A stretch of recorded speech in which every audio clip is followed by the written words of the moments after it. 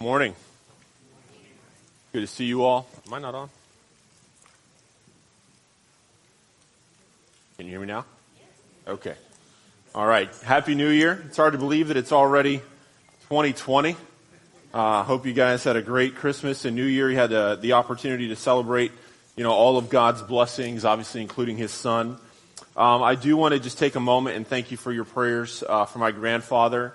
As Vaughn mentioned, we're actually looking at finding a place for him to go into, a rehab facility to help, and as he continues to heal. I mean, it's a miracle because 8-9 days ago we weren't sure that he was going to survive, and then God's people prayed, and my grandfather was healed. I absolutely believe that 100%, and so just thank you for your continued prayers for him, and I know that that's just been a testimony in the people that have watched him just continue to recover. So thank you very much for that. Today is a big Sunday. We have a few things that we are doing today. Obviously, you can see it's a combined service. We're going to have the Lord's Supper.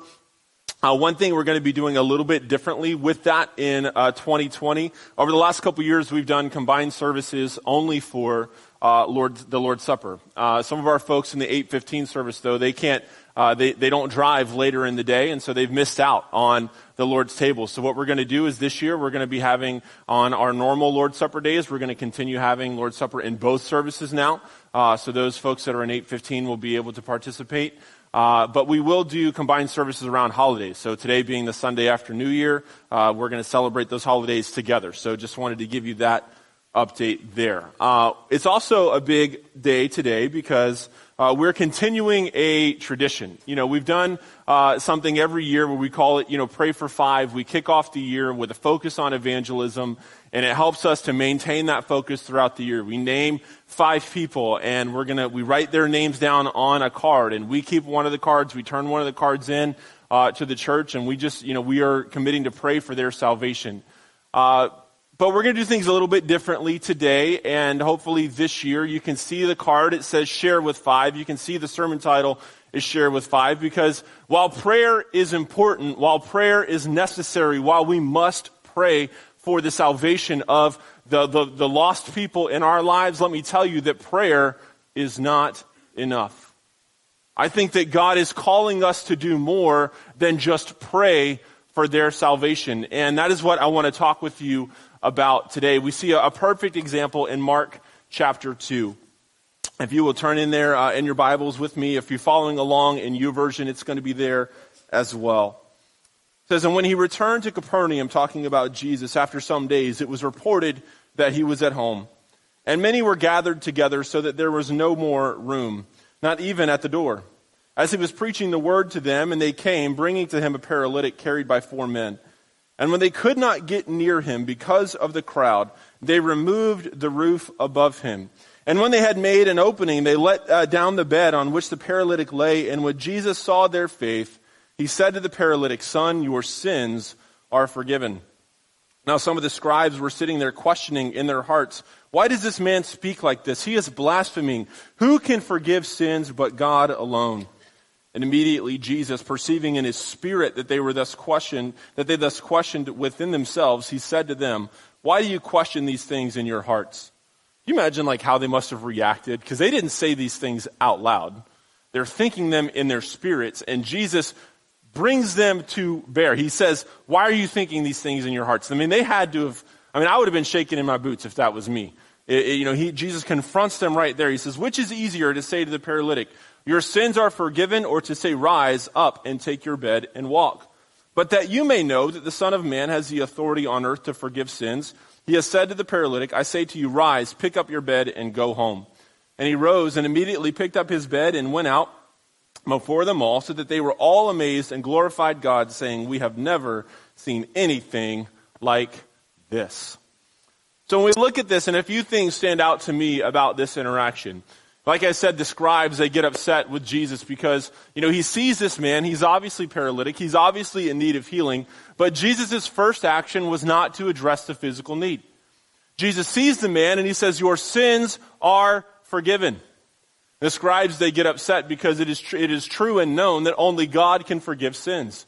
And so they question Jesus' authority. How does Jesus have the authority to do this?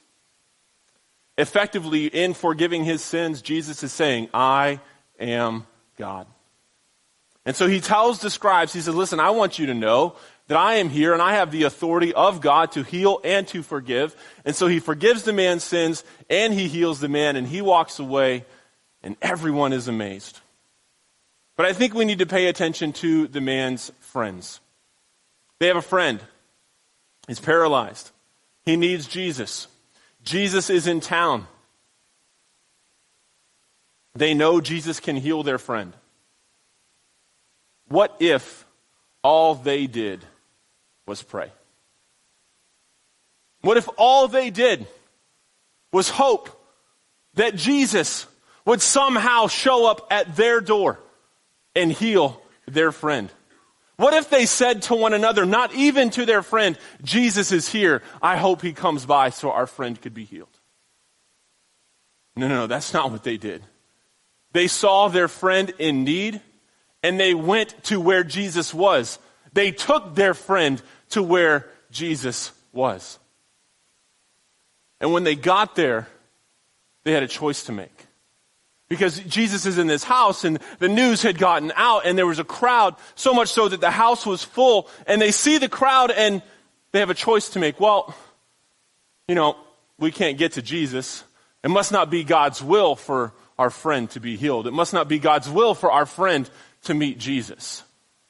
That's one thing that they could have done. Is that what they did?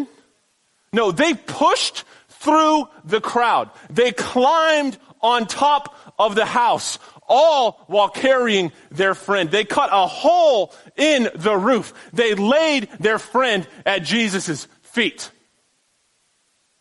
And Jesus says it was the faith of these men. It was their faith that motivated him. He said, because of their faith, this man's sins were forgiven. You see, they demonstrated their faith in who Jesus was. And they demonstrated their love for their friend, their compassion for their friend, their urgency for their friend. Not simply by praying for their friend, but by taking their friend to Christ. You see, they didn't let anything get in the way. There was a cost, I'm sure. Because I bet if some stranger came to your house, like if I came over for dinner, and some stranger comes to your house and they cut a hole in your roof and they lay them down at the table so that I can pray for them. I'm not saying I'm Jesus. I'm speaking in a metaphor, okay? I'm sure that you would be charging that person for the hole that they just cut in your roof. Do you think these men cared about that? No. What they cared about was their friend who was paralyzed and needed Jesus. Listen, I am not demeaning or saying that we should not pray. What I am saying, it's quite the opposite, in fact. You see, we can't go out and share with 5 until we pray for 5. But we can't simply stop at praying for 5. You see, if you truly love your friend, if you truly love your family member, if you truly love and have compassion and don't want them to suffer for all of eternity, with everything in me, I am asking you to do everything you can to put feet to your prayers and take them to Jesus. If you really believe that salvation is real, if you have experienced change in your life, why would you withhold the opportunity for change from them? We cannot let anything get in the way. So often I think that we find ourselves at the altar and we are praying and we say, God, help my friend. God, send someone to my daughter. Send someone to my son. Send someone to my neighbor. Send someone to my coworker. Send someone. Send someone. Send someone. God says, I have sent someone. I have sent you. I have sent you. The reason you have a relationship with that person, the reason that you have a connection with them is so that you can share the gospel. We are too reactive. We must quit looking for an opportunity to take. We must go out and make the opportunity. This message of the gospel is so urgent. Listen, it could be the difference between an offered prayer and an answered prayer. See, these men had the faith that Jesus could heal their friend. But when they go to Jesus, it demonstrates their faith that he would heal their friend. They didn't care what it would cost them. They didn't care that, that everyone would be looking at them. They didn't care that there might be rejection. They didn't care what it would cost. They had to get to Jesus. You see, we talk frequently about the urgency of evangelism, about the urgency of the gospel. Salvation was so urgent to God that he sent Jesus to this earth to secure it. Salvation was so important to God that he sent his son to this earth to be rejected by men, to die the most gruesome death, all so that we could have the opportunity for salvation. In Philippians chapter 2, it says that we must in our relationships have the same mindset of Christ. It says, who being the very nature of God did not consider equality with God something to be used to his own advantage. You see, Jesus didn't use his position with God, his connection with God, to his advantage. He used it to ours. And he humbled himself by being obedient to death, even death on a cross. We've talked about those difficult words from Romans chapter 9 where Paul said that he would be willing to give up his own salvation if it meant the salvation of his kinsmen. Those are like when I get to heaven and I meet Paul, we're going to have a conversation about that because that's hard. That is hard. That Paul would not just write it, but mean it. That he would be willing to be accursed so that his family, his friends, his neighbors could spend eternity with God. That is the kind of urgency that we must carry. Yet so often we fail to. We must change that trajectory. We must be burdened as God was burdened for the people, as Jesus was burdened for the people when he saw them. In Matthew chapter 9, it says, Jesus went through all the towns and villages, teaching in their synagogues, proclaiming the good news of the kingdom, and healing every disease and sickness. When he saw the crowds, he had compassion on them, because they were harassed and helpless like sheep without a shepherd. And then he said to his disciples, the harvest is plentiful, but the workers are few. Ask the Lord of the harvest, therefore, to send out workers into his harvest field. And we've talked before about the inadequate translation of the word Jesus had compassion. You see, the original language there for compassion means that Jesus had a visceral reaction to the spiritual condition of the people in his community. That when Jesus looked around and he saw the people where they were in comparison to where they were created to be, when he saw where they were headed for eternity, instead of what they were created to be for all eternity, he felt that lostness into his bowels, into his bones. It affected him so much, so deeply. He had an instinctual reaction when he looks at the lostness of the people and he feels it, and it hurt. It hurt. It burdened him. And he says to his disciples, can't you see that the harvest is ready? Can't you see that it is plentiful? Pray that God would send workers to the harvest. We are those workers. We are those workers. You see, Jesus, he knew where those people were going to go. He knew what they were headed to. In 2 Thessalonians, it says he will punish those who do not know God and do not obey the gospel of our Lord Jesus. They will be punished with everlasting destruction and shut out from the presence of the Lord and from the glory of his might.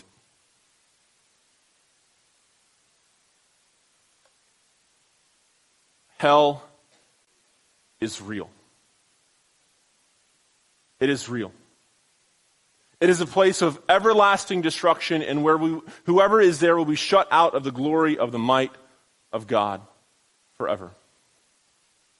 So often I think we compartmentalize and we begin to think about the reward and forget about the alternative.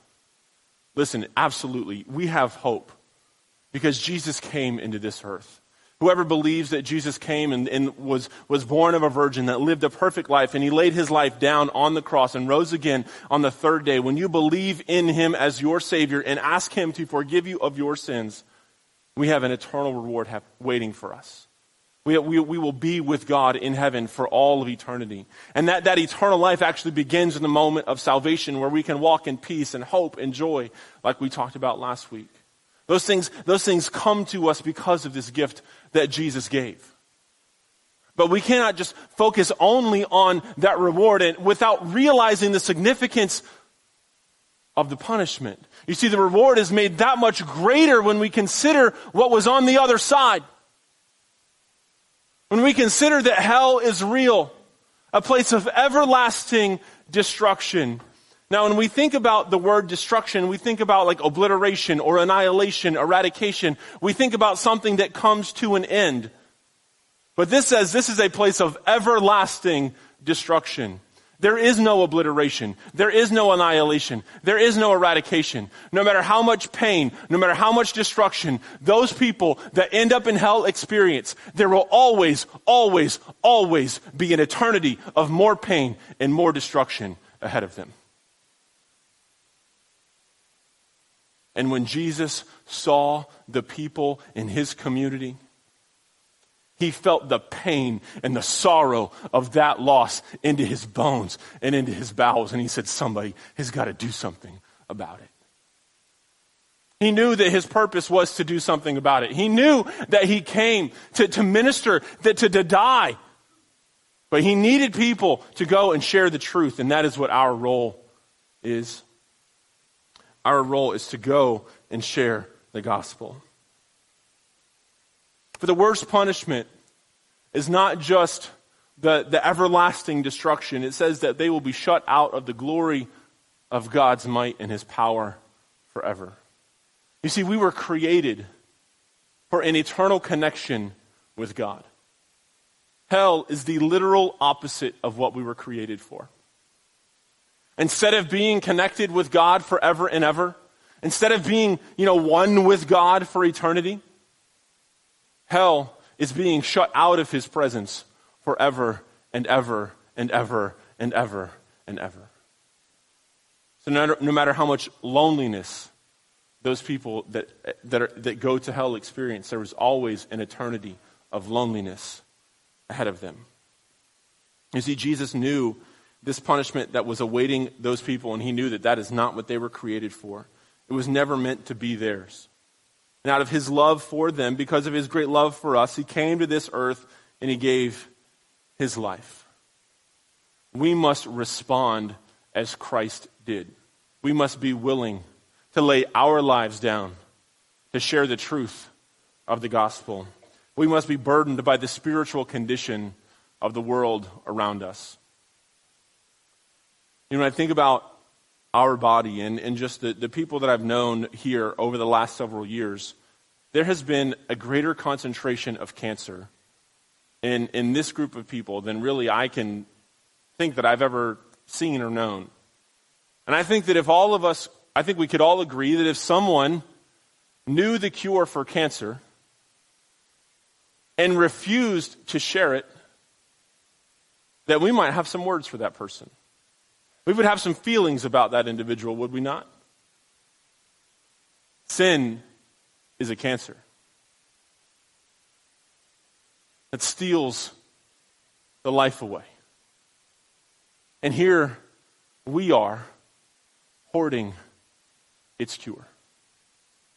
Here we are refusing to tell the people that we know, hey, I've got the cure for your disease.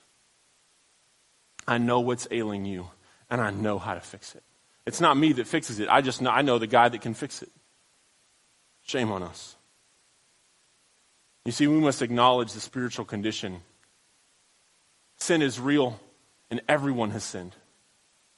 The Bible says in Psalms 14, there is no one who does good. All have turned aside. In Ecclesiastes 7, it says, there is not a righteous man on earth who continually does good and never sins. Romans 3 says, there is no one righteous, not even one. Later it says, for all have sinned and fallen short of the glory of God. In Romans 5, it says, death spread to all men because all sinned. In 1 John, it says that if we claim to be without sin, we are liars, and we make God out to be a liar because he has said that we have sin in our life. Sin, everyone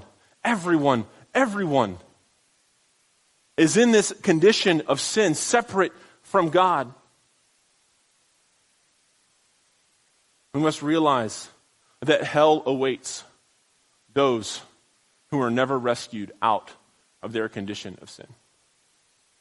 We must treat every person that we meet in this world as someone who is in need of the gospel. Don't wait to find out, just assume that they need to know. Because listen, there is hope. Hell is real, sin is real, but forgiveness is available to everyone. Eternal life is available to everyone who believes. In John 3:16, it says that those that believe will not perish but have eternal life. In Acts 2, it says everyone who calls on the name of the Lord will be saved.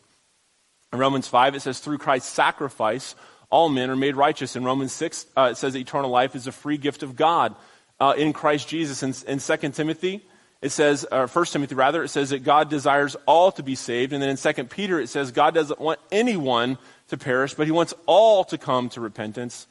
And in Revelation 3, it says that whoever hears Christ knocking at the door and lets him in, they will be saved. You see, hell is real, sin is real, but forgiveness is available to everyone. And it's up to us to share the message. Listen, if you have received that gift of salvation, God isn't leaving you here because this earth is so amazing. No matter how good you've got it here, heaven is so much better. And God isn't trying to keep you from that promise. Rather, he has a purpose for you here. Because there are people in your life that need to know the truth. And he is calling you, he is telling you, tell them the truth. Let them know about who I am. We must recognize that they are in the dark and we must live out. We must be the light in front of them. My sincere prayer is that when you look at the people of this world, you see them as Jesus saw them, and that you are unable to sleep until you have done everything that you can to share the gospel with them. Listen, I know it's a big responsibility. I know it is. You might say, John, well, I will never make an impact. I can never make an impact. Do you know that God is interested in the one? His heart is always after the one. In Acts chapter 8, we see this pictured with Philip and the Ethiopian eunuch. Philip was leading a ministry. You see that the elders of the early church, they were preaching and they were teaching, and there were many things happening. And they said, we need to install people to help us lead this church. And so they identified these men, and these men it was said that they were full of wisdom and the Spirit, and Philip was one of them. And they sent him to Antioch, and they sent him to Samaria. And while in Antioch and Samaria, Philip's ministry thrived. There were healings. There were people that had demons and they were being cast out. Like just God was moving. His Spirit was moving. So many people were coming to know the Lord. There was a fruit of new believers that was coming and coming and coming. So much so that Peter and John, who were in Jerusalem, said, well, we got to go figure out and see what Philip is doing and what God is doing in Philip's ministry in Samaria. And so they come and they see what God is doing and moving. And then one day, in the midst of a thriving church and a thriving ministry, the Holy Spirit says to Philip, I want you to go to the desert. I want you to go to the desert. Now, can you imagine? Like, let's just go to where Philip might have been in this place. He looks at his at the ministry that God has given him, this church that eternal fruit is being born. People's lives are being changed. People are coming to know Christ. And the Holy Spirit says, hey, Philip, go to the desert. This could not have been an easy decision for Philip to make. But you know what he did? He went to the desert. And it says that on his way, while he was in the desert, he sees a chariot. And he runs up to the chariot. Now, it doesn't say the chariot was still. So in my mind, Philip catches up to a chariot that is being pulled by a horse. And he runs up to it. And he sees in this chariot a man, an Ethiopian eunuch, who had just been to Jerusalem to worship. Now the thing about this man, this Ethiopian eunuch, he was a man of prominence, wealthy. But it says, this always gets me, it says that he had been to Jerusalem to worship, but he was not allowed in the temple. Because he was a eunuch, because he was a Gentile. He was there, he was worshiping, he was coming to worship God, but he could only get so far because of who he was. But someone had given him a scroll, and he's reading the scroll, and Philip says to him, do you understand what you're reading? And the man says, how can I understand unless someone explains to me? This is what he was reading. And it says this in Acts chapter 8, verses 32 to 33. It says, he was led like a sheep to the slaughter. As a lamb before its shearers is silent, so he did not open his mouth. In his humiliation, he was deprived of justice. Who can speak of his descendants? For his life was taken from the earth. This passage was from Isaiah. And the eunuch looks at Philip and he says, is the writer talking about himself or someone else? And Philip recognizes why he was sent to the desert. And he presents the full gospel to this man. The full gospel to him. And he tells them about Jesus and the sacrifice that he made. And this man, this Ethiopian eunuch, gives his heart to the Lord. And as they are riding along, it says that the eunuch looked out and he saw a body of water, and he says, what is there to keep me from being baptized? And Philip says, nothing. So they stop the chariot. They get down out of the chariot. They go into the water. Philip baptizes him, and as he brings him up out of the water, the Holy Spirit whisks Philip away to another place. It says the Ethiopian was just there praising and worshiping God. You see, Philip had to be obedient. He had to leave a fruitful ministry to go to the desert to minister to one person. But this one person represented so much more. Because it was this interaction that led to the spread of the gospel on the entire continent of Africa. We can trace the growth of the church, the growth of the gospel to this moment. In fact, a couple years ago, I was in D.C. on work, and I was in a cab. My cab driver was Ethiopian. And somehow we started talking about faith and church. And I brought up this story. And he shared with me how they celebrate this interaction because it led to the truth being presented to his country and his continent. And it's because of the one. It's because of the one. God's heart is always after the one.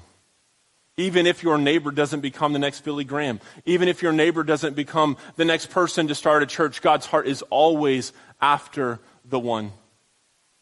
In Luke chapter 15, Jesus relates this in 3 different ways.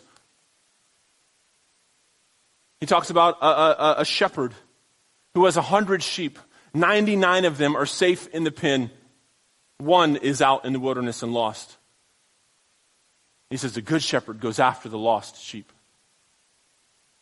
He talks about a woman who has lost a coin in her house, and she cleans her entire house. She searches her entire house until she finds the coin. He talks about a father whose son had abandoned him, had rejected him, and said, I wish you were dead. And how that father every day looked on the horizon for his lost son to come home. God's heart is always after the one. what we must realize is our friends, our family, our coworkers, the people that we interact with every single day, they are the one. The question we have to ask ourselves is, what are we going to do about that? Are we going to sit at home, safe in the pen with the rest of the sheep? Or are we going to go out into the wilderness and search and search and search? What price are you willing to pay? Jesus paid the ultimate price, and we are called to do the same. You might say, okay, John, I understand that I need to go. I understand that I need to share, but when I get there, I don't know what I'm doing. And I can identify with that. I can understand that. But I want you to understand what is promised in Scripture. You see, in Scripture it says that our role is to go. His role is to equip. In Acts chapter 1 it says, but you will receive power when the Holy Spirit has come upon you, and you will be my witnesses in Jerusalem and in all Judea and Samaria and to the ends of the earth. In Hebrews it says, no, now may the God of peace who brought again from the dead our Lord Jesus, the great shepherd of the sheep, by the blood of the eternal covenant, equip you with everything good that you may do his will, working in us which is pleasing in his sight through Jesus Christ, to whom be glory forever and ever. Amen. You see, our role is to go. His role is to equip. The Holy Spirit is given to us to empower us to go. To empower us to go and speak and be his witnesses. In Hebrews it says that God will give us every good thing that we need to do his will. And trust me, it is his will for us to go. The scary part is that the equipping doesn't always happen until we've gone. Until we've moved. You see, we believe, what do we talk about these four men? When they took their friend to Jesus, they had faith that Jesus could heal him. But that faith wasn't demonstrated until they took their friend to Christ. Our faith or our belief in the salvation that we have been given is demonstrated in our testimony to that salvation. And our willingness to go, and we must go. Sometimes this doesn't happen until we get there. Jesus helps us understand in Matthew chapter 10. He says, when they deliver you over, he's telling the disciples, he's getting ready to send them out into ministry. And he says, now listen, when you go, you will be persecuted. You will be brought in front of the Pharisees and the scribes and the Sadducees, but don't worry about that. He says, when they deliver you over, do not be anxious how you are to speak or what you are to say, for what you are to say will be given to you when? In that hour. In that hour. For it is not you who speak, but the Spirit of your Father speaking through you. You see, we wait. We often wait until God has given us something to say. We wait until we think we've seen an opportunity. Jesus tells his disciples, you go, and when it's time, you will get the word. When you are involved in the work I am calling you to, I will equip you to do that work. Do not wait to be equipped to go. Go, and you will be equipped along the way. You might say, well, that doesn't sound efficient, John. That's why our own minds are just wrong. There's no other way, no nice way to put that. Listen, if we were to wait until we were equipped, you know what would happen? We would never go. Because I don't know about you, I don't really ever feel like adequate enough to share the gospel. I have the fear of, well, maybe I'm going to miss something, or I'm going to say something wrong, and I want more knowledge, I want more training. And you know what? In my flesh, I would wait until I had all the training that I thought I would need, but it would never be enough. So Jesus says, go, and in that hour, you will have what you are to say. So go. We must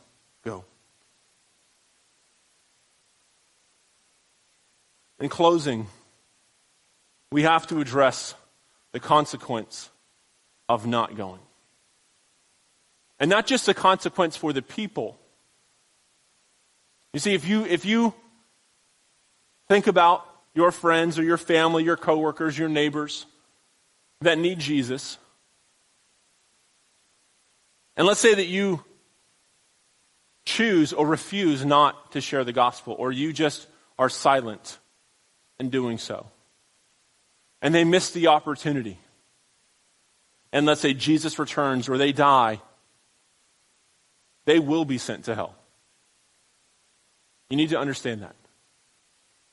Every person that you know that does not know Jesus is headed to hell when they die. And it might seem cruel that God would do that, but listen, it's their own sin, it's their own choice that is sending them there, but you will be held accountable. Just as Jesus said that in that hour you will hear what to say or you will be given what to speak, just a few short verses later he says this: everyone who acknowledges me before men, I will also acknowledge before my Father who is in heaven. But whoever denies me before men, I also will deny before my Father in heaven. And you talk about some heavy words. You talk about a warning. That Christ says that if you acknowledge me, that's when I will acknowledge you before God. But if you deny me, I will deny you. Now, don't think that you're safe. Don't think, well, I'm not actively denying Christ, so I'm okay. The word for deny, it actually means to refuse to affirm. It means to refuse to identify with. It means to just not proclaim the truth. It means that you aren't acknowledging that you are associated with Christ. And so the question that we all must be aware of is, what reason does Jesus have to stand for our salvation if we treat it like a secret to be kept from the world? The simple truth is he has none. Because again, the testimony of our salvation confirms that it has made an impact, that change has really happened. See, throughout the scripture, God, he speaks through the prophets, he speaks through the writers of scripture, and specifically with Ezekiel and Paul, we see this illustrated. In Ezekiel chapter 3, God says to Ezekiel, now you are going to be my mouthpiece. I'm going to give you a message to the people. And when you deliver this message, if the people who are wicked, if they choose to reject my message, I will hold them accountable. They will experience the destruction that I am promising them. But he says, Ezekiel, if you refuse to share this message that I am giving you for my people, I will hold you accountable for their destruction. I will hold you accountable for their punishment. Paul wrote like this when he was writing. He says, my hands are clean when it comes to you because I have shared with you the truth.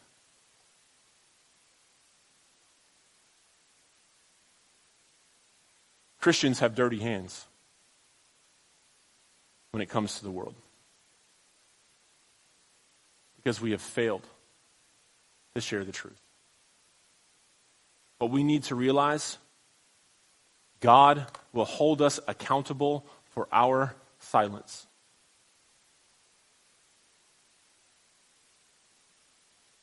Listen, I know that I am in your face today, but I'm sitting right there. Do you think this is not an easy message for me? This is a sharpening message for me. Because as I was thinking and preparing and praying, well, who are the people in my life? God kept saying to me, how are you going to share with them, not just pray for them?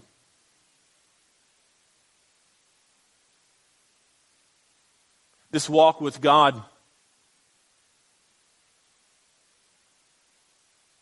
is not It's not an easy one. You might say, well, Jesus said that, his burden is easy and it's light. Well, compared to the burden of sin, absolutely it is.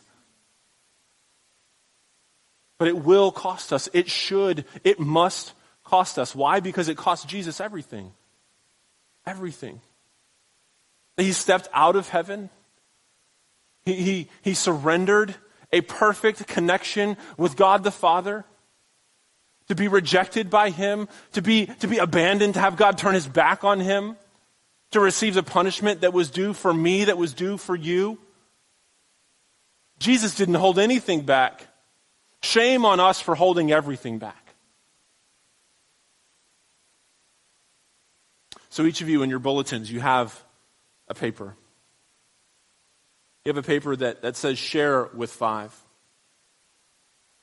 Now we are getting ready to come into our time of communion and taking the Lord's table.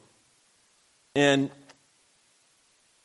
as I was thinking about the way to connect these items, I was drawn to 1 Corinthians 11.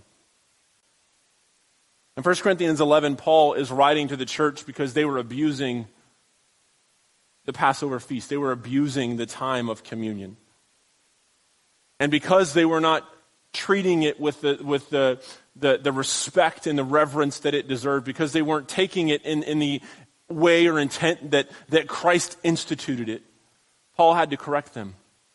And he writes these words to them, reminding them of the purpose of taking communion. 1 Corinthians 11:23 says, "For I received from the Lord what I also delivered to you, that the Lord Jesus, on the night when he was betrayed, he took bread, and when he had given thanks, he broke it, and he said, 'This is my body, which is for you. Do this in remembrance of me.' In the same way, he also took the cup after supper, saying, 'This cup is the new covenant in my blood. Do this as often as you drink it in remembrance of me.'"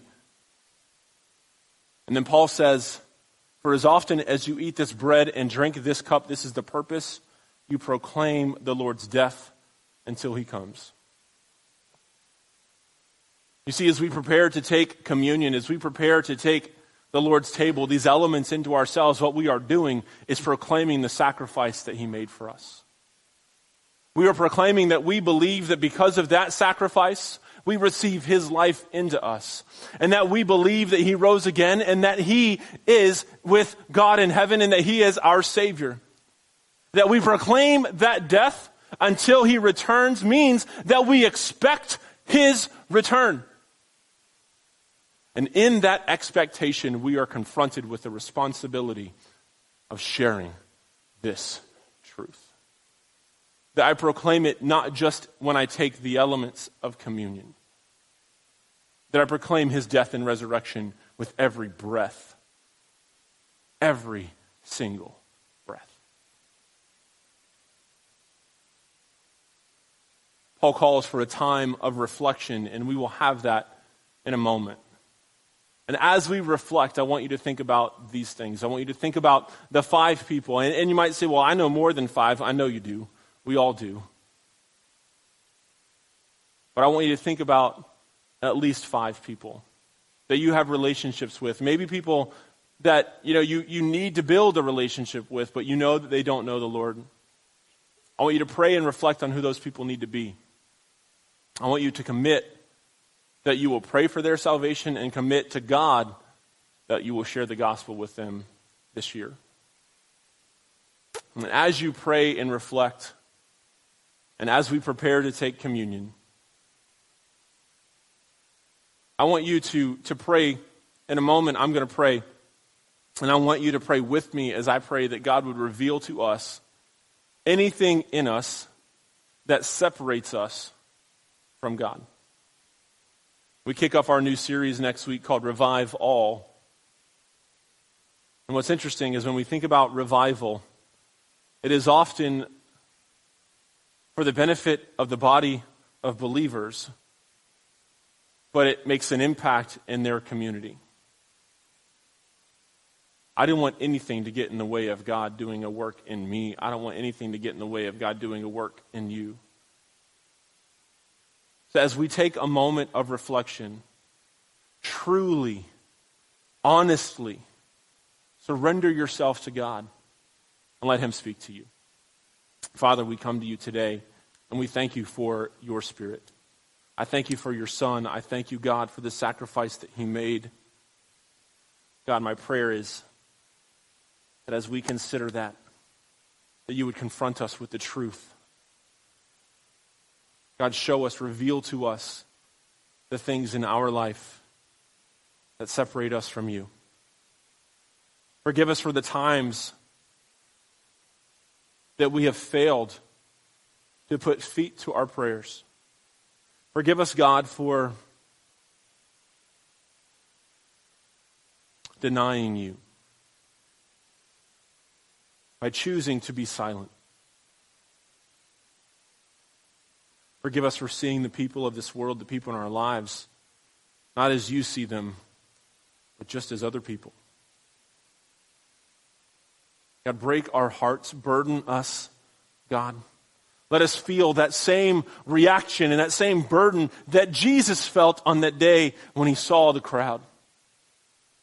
Let us feel it in our bowels. Let us feel it to our bones, God. Let it motivate us to do everything that we can, to not let anything get in the way of bringing them to you. Forgive us for the times that we have failed to do this in the past, God, but we are here and we are repenting. We confess that as a sin and we repent from that today. Forgive us, God.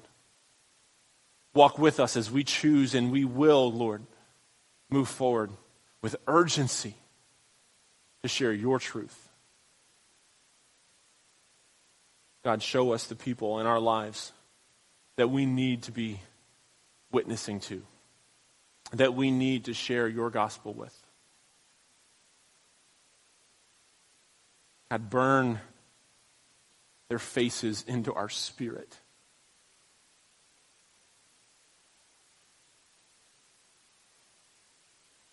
Break our hearts for their salvation. Let us see them, and every time we see them, let us see their eternal destiny.